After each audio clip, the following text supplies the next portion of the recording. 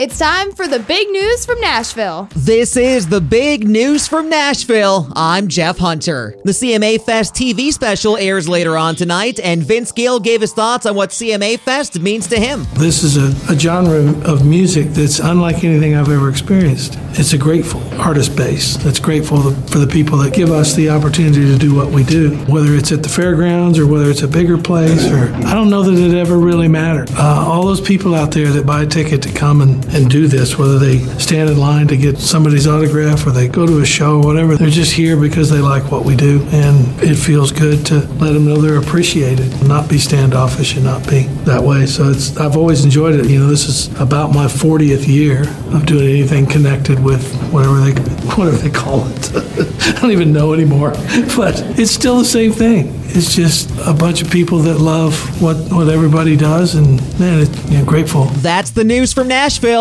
I'm Jeff Hunter.